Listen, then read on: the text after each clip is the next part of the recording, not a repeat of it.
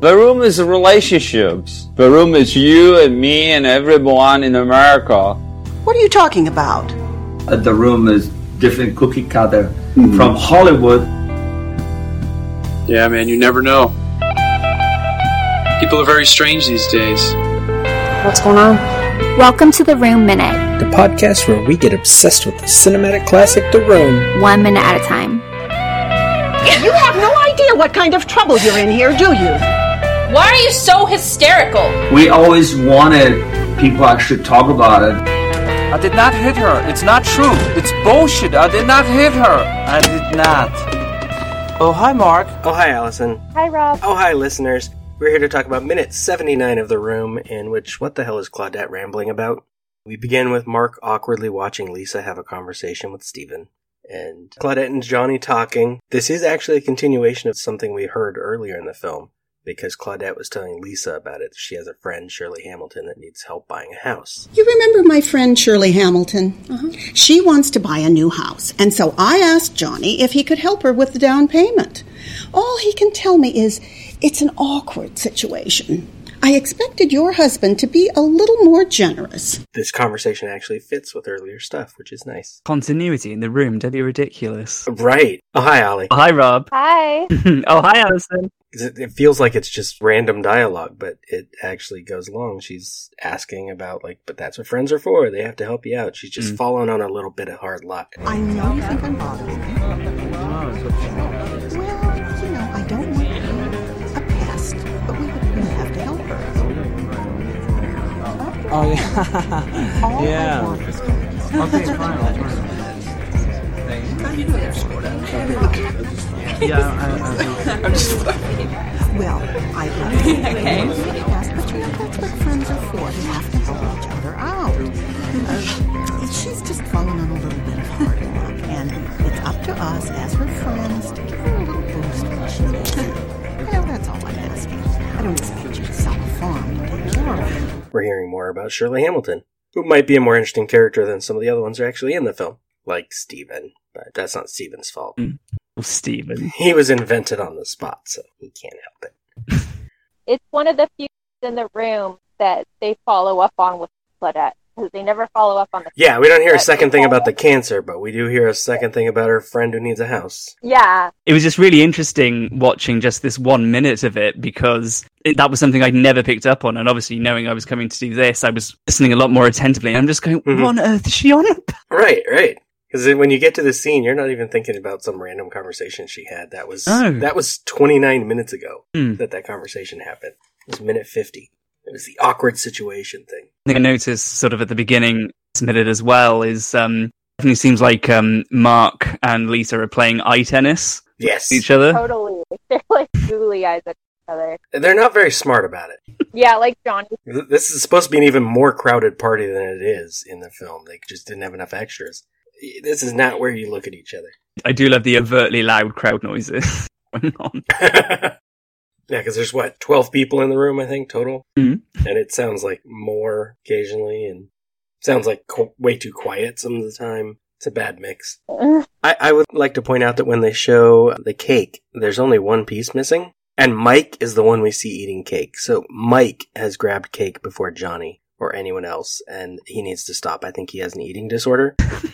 Because, he's involving chocolate in his sex life. Now he's just stealing cake. He's got a problem. He just, not once can he eat food properly in this film. Nope. It's like a ruminating cow or something, and it's just hanging out of his mouth. It's ridiculous. Well, and this was the choice by the actor and the actress, Mike and Michelle.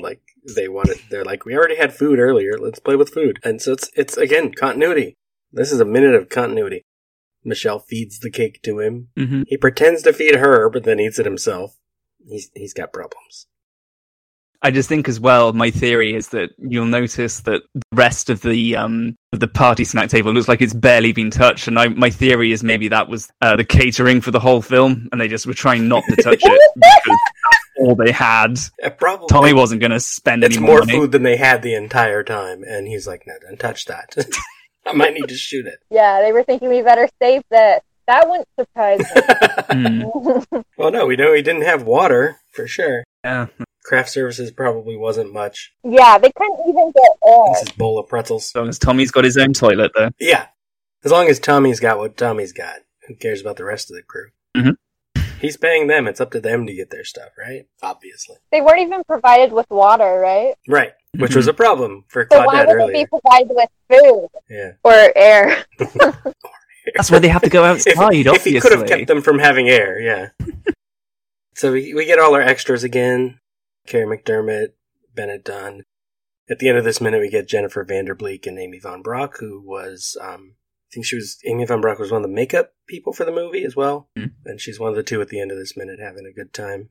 Loves the idea of going outside for some fresh air. Hey, everybody, let's go outside for some fresh air.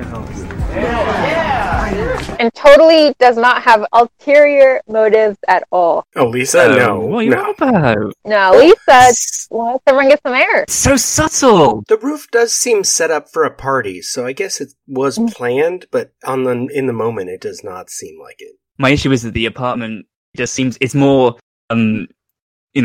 convoluted than the Overlook Hotel in terms of what is where and where people live exactly. It's ridiculous. Well, and their apartment is so small. It's just this little room.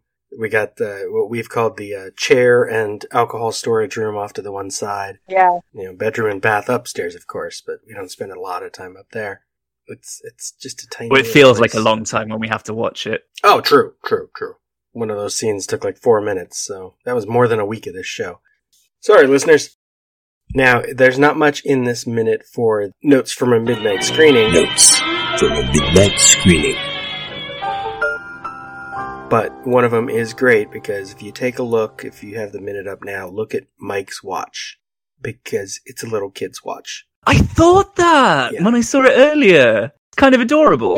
Yeah, a little blue plastic thing with a red band, and so as soon as he's on screen with that, people in the audience are like, "Oh, nice watch!" And when he tries to eat the cake, they're like, "That's not how you eat cake, you idiot! You have a fork."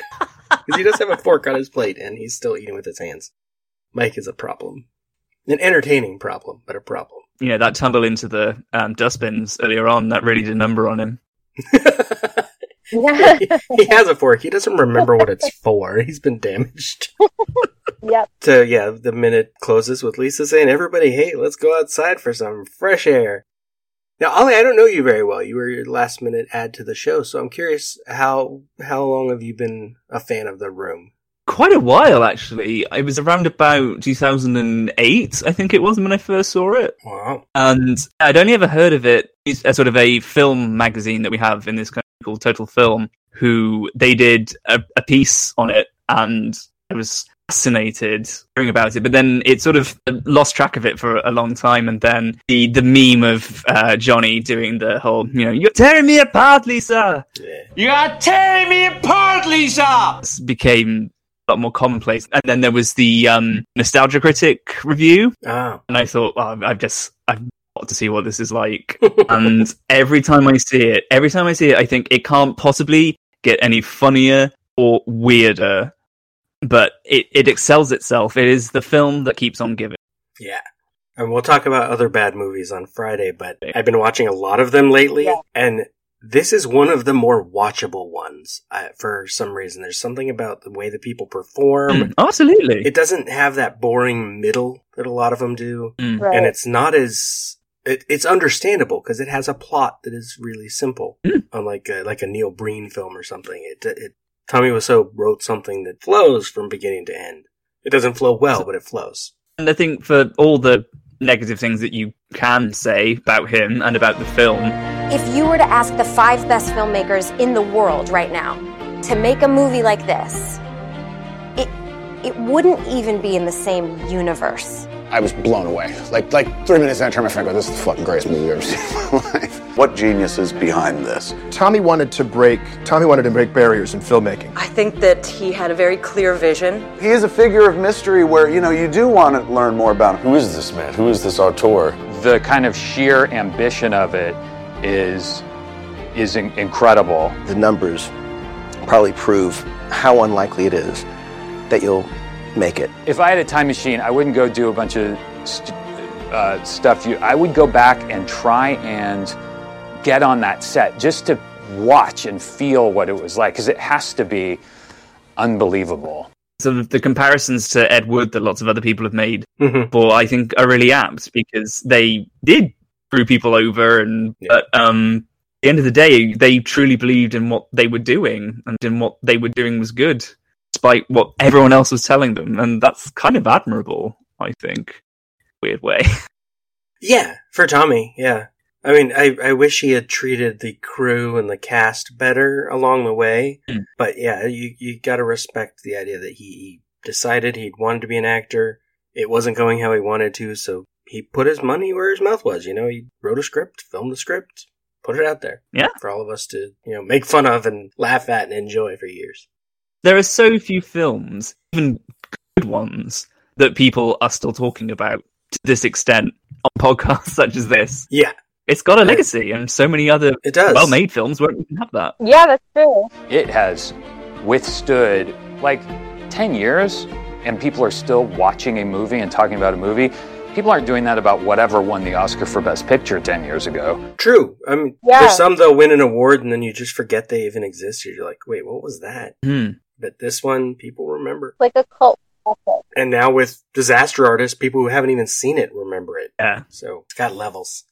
I would say that The Disaster Artist, for me, is, of all the things associated with The Room, the book is probably my favourite. Yes. Because it's just somehow funnier than and yet at the same time, there's a lot of heart. Oh yeah, in it. It's it's one of the most interesting male relationships I've ever seen depicted anywhere, and I just loved it. And when he tells the backstory for Pierre, his sort of fictionalized version of Tommy. Yeah. It's sweet, and it makes you feel sad for this lonely guy who.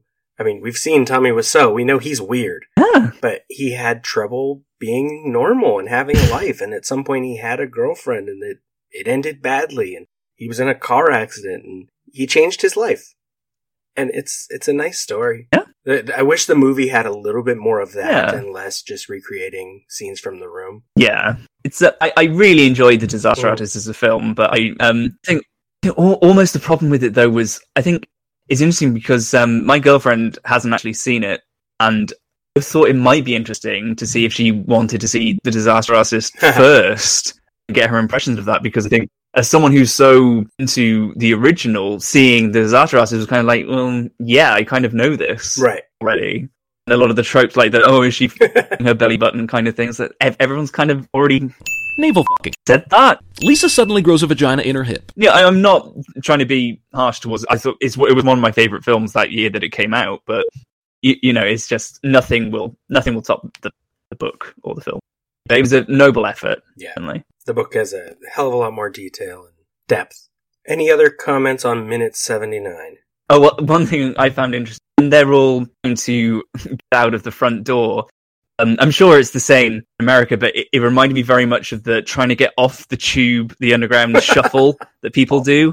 They want to get going, but there's too many people in front of them. And I don't know who it is, but one of them just boops the balloon out of the way. Yeah, that's the beginning of the next minute. But yeah, it's Bennett Dunn, one of the extras. Yeah. Oh, sorry, yeah.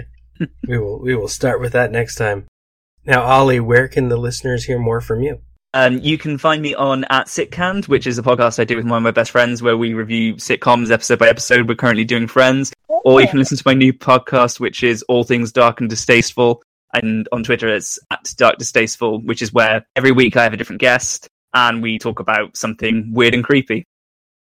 Cool. I'm like what? So the very first episode is about Ouija boards. Okay. And then the second one, we cover Fred and Rose West, who are some pretty notorious serial killers from the UK. Yeah. The next one's going to be on Little Shop of Horrors, the musical. So it jumps all over the place in terms of funny, dark, creepy things and serious, dark, creepy things. If you need another serial killer episode, I can come on and talk about, I share a name with a serial killer, so talk about him. Robert Black. Yes, well, I mean, I'm always... Yeah. That might be a weird conversation. All the merrier, yes. He abducted children and did weird things to them and then killed them, so... Might be the wrong kind of... Hey, but it needs to be talked about. But he's dead now, it's fine. Yeah, exactly. So there's nothing wrong with people making fun of the project, in this case, The Room. The Room Minute is a production of Lemming Drops Studio.